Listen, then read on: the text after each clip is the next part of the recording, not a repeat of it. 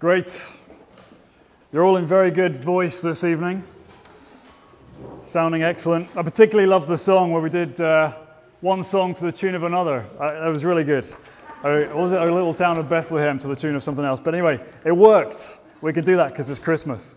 Again, just want to welcome you. Thank you so much for coming. I want to take a few minutes just to try and sum up some of the stuff we've been thinking about, we've been hearing read to us, we've been singing about, just to try and draw our thoughts together at this sort of time of Christmas. If you want to understand Christianity, then it's important that you understand the two basic and central events or moments that happened in the entire Christian narrative. And one is Christmas, that's why we're here this evening, and the second one is Easter. These two things, the incarnation of Christ and the resurrection of Christ. And arguably everything hangs around these two massive movements in the Christian faith. Everything in the Christian faith is a commentary upon these two things and what flows from them. The one informs the other. You understand Christmas by looking at Easter. You understand Easter by looking back to Christmas. It's the same vice versa.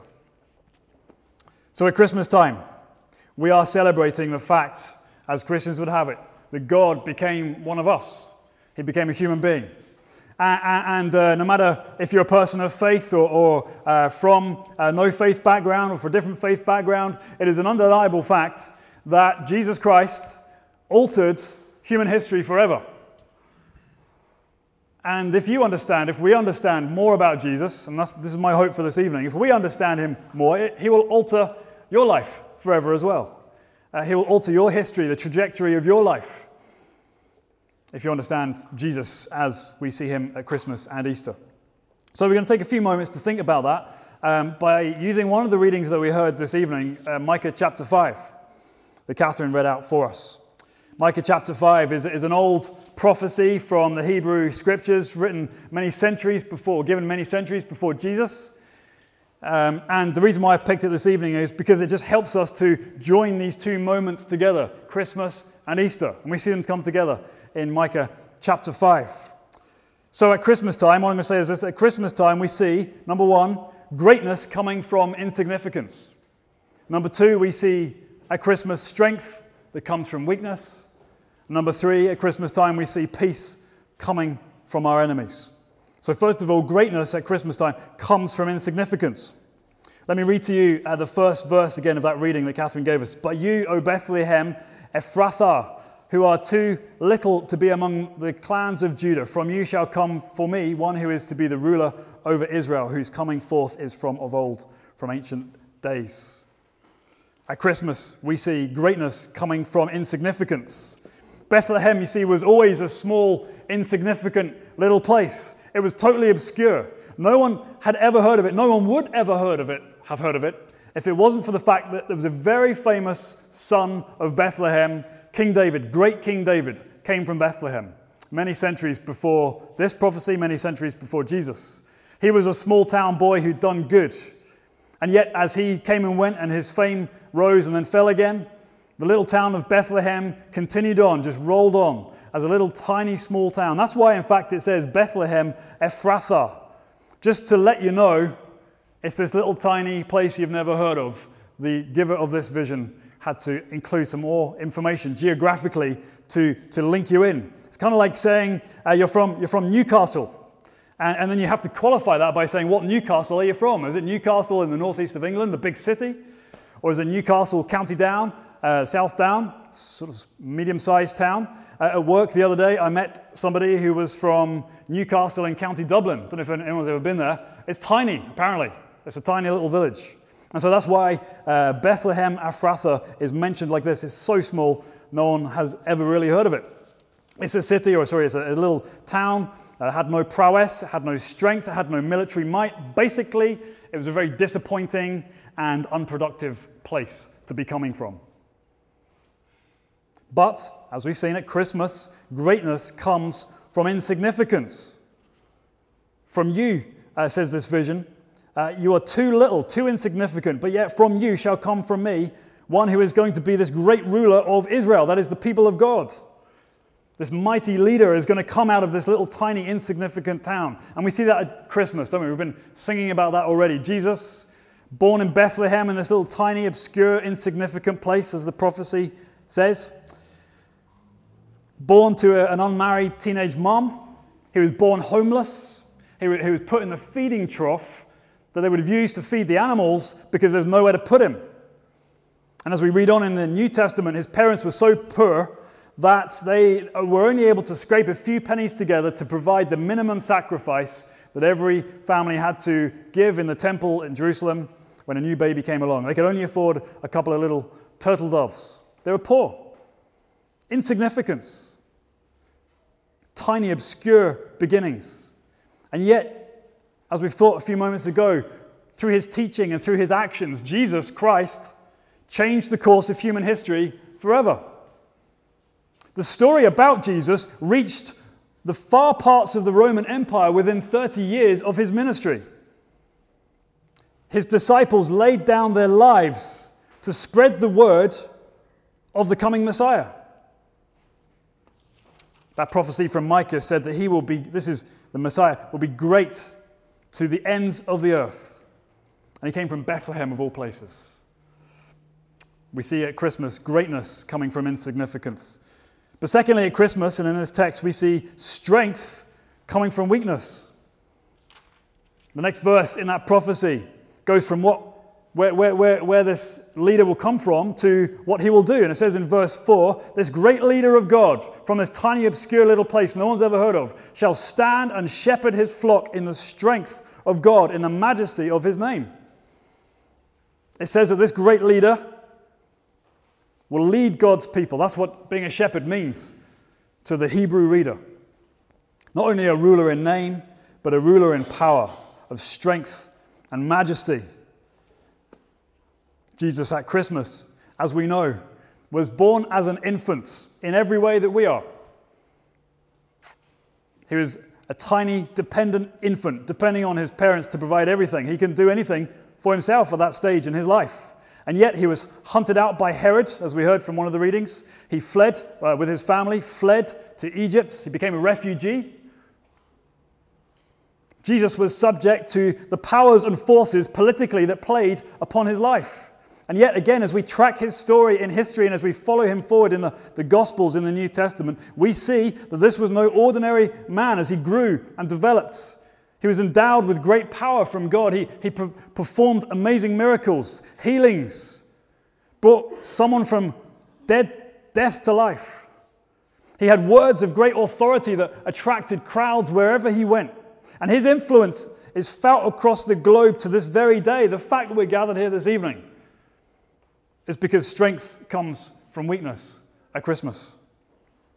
Even today, people keep confessing his majesty and his strength. They keep experiencing his power. They keep giving themselves to his leadership, even though we are 2,000 years away down the line from the facts. Greatness comes from insignificance. Strength comes from weakness. Thirdly, I want to show you that peace comes from our enemies. That last passage in the prophecy that we're going to look at this evening said, this great leader, this great one from this obscure little place, rising to fame, it says, he shall be their peace. They shall dwell secure. Kind of like a shepherd. Is that shepherd idea again? The shepherd looks after the sheep. We know that. The shepherd brings the sheep to graze in peace. The shepherd shows the sheep how to find life. The good shepherd gives his life, if necessary, to defend the sheep. He puts their welfare above his. The good shepherd has on his mind and on his heart the welfare of his sheep at all times. In the context of this original prophecy from Micah chapter 5, the nation of Assyria, this great nation of Assyria, was pushing down on the tiny people of Judah, where Bethlehem was located. The entire people of Judah were feeling the enemy bearing down. They were vulnerable to attack. They were literally having the life squashed out of them. And yet in this prophecy, God would send a shepherd who would step in and defend his sheep, giving his life if necessary so that they may have life themselves. So at Christmas, strength comes from weakness, greatness comes from insignificance, and peace comes from the enemy. Remember what I said at the start. These two great moments, Christmas and Easter, are linked together in this passage.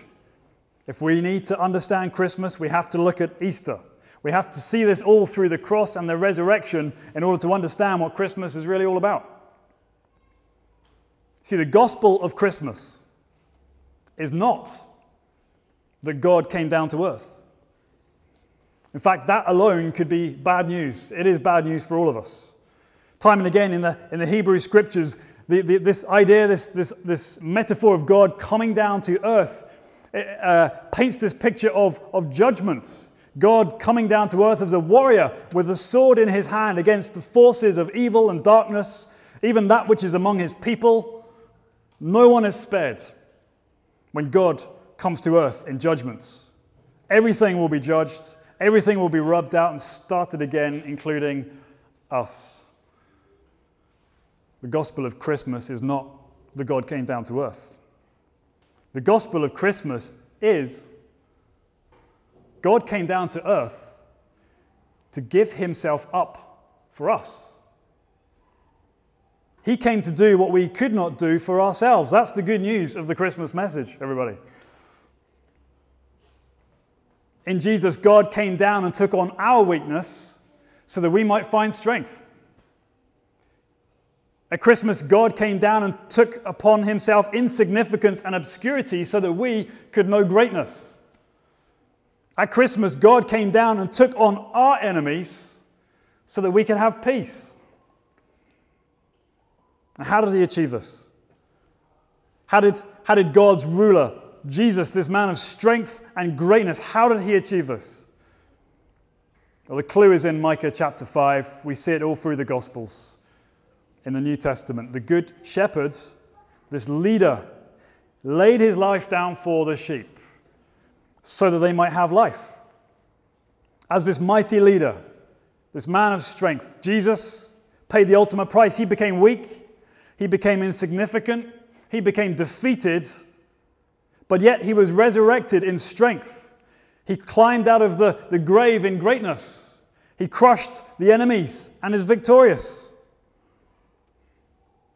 Why did he do this? If Jesus was the Son of God and he possessed such greatness and strength and significance, why did he become weak and insignificant and vulnerable? Well, this really gets to the heart of why we gather this evening. He did that for you. He stepped in to your weakness and your obscurity. He took on your enemies, sin, death, and the devil, because you couldn't do it for yourself. And me too. The odds would be stacked against us. We would never achieve what we set out to. That's why we need Easter, folks, to understand Christmas. At Christmas, strength, greatness, and peace was made possible. At Easter, strength, greatness, and peace was made definite.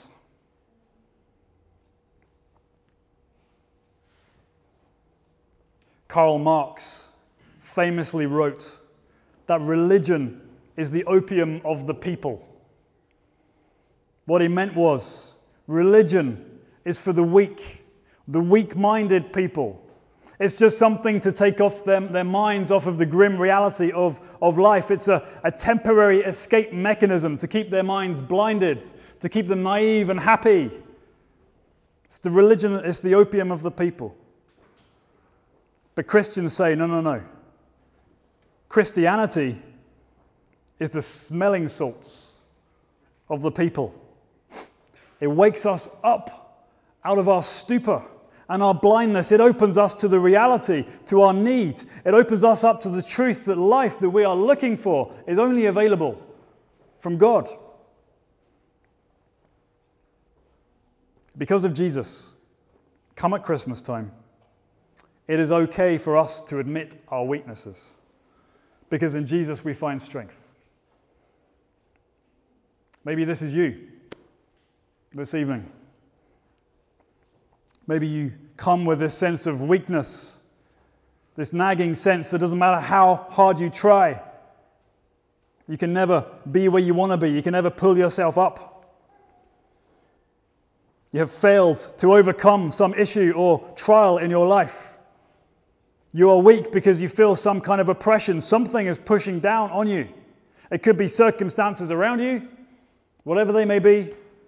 It could be battles within you, in your mind, and your soul. But when you see what Jesus did, how he went from weakness to strength through Christmas and then Easter, you can share in his resurrection life. You can receive strength in place of your weakness. You can receive power from God, resilience in the storms, and a poise in times of trouble. Because at Christmas, we see strength coming from weakness. Because of Jesus, you can go from insignificance to greatness. Because he did. When you come to Jesus, there is no such thing as an insignificant life. Our society, we keep reading about it in blog posts and news articles. It is lonelier and more isolated and fractured than ever. Despite amazing advances in social media and connectivity, we are one lonely bunch of people. But according to the good news of Christmas, we no longer need to think that no one cares, that no one notices, that we just fade into the background. Because at Christmas, we see that Jesus became insignificant so you can have greatness. You can be significant in God's eyes. You can have significance in the opinion of the one who only really matters, and that is God. He will delight in you. He will adopt you as his son or daughter, and he will give you the privileges and authority that comes from being a child of God. And because of Jesus, at Christmas, our enemies are destroyed. Peace comes.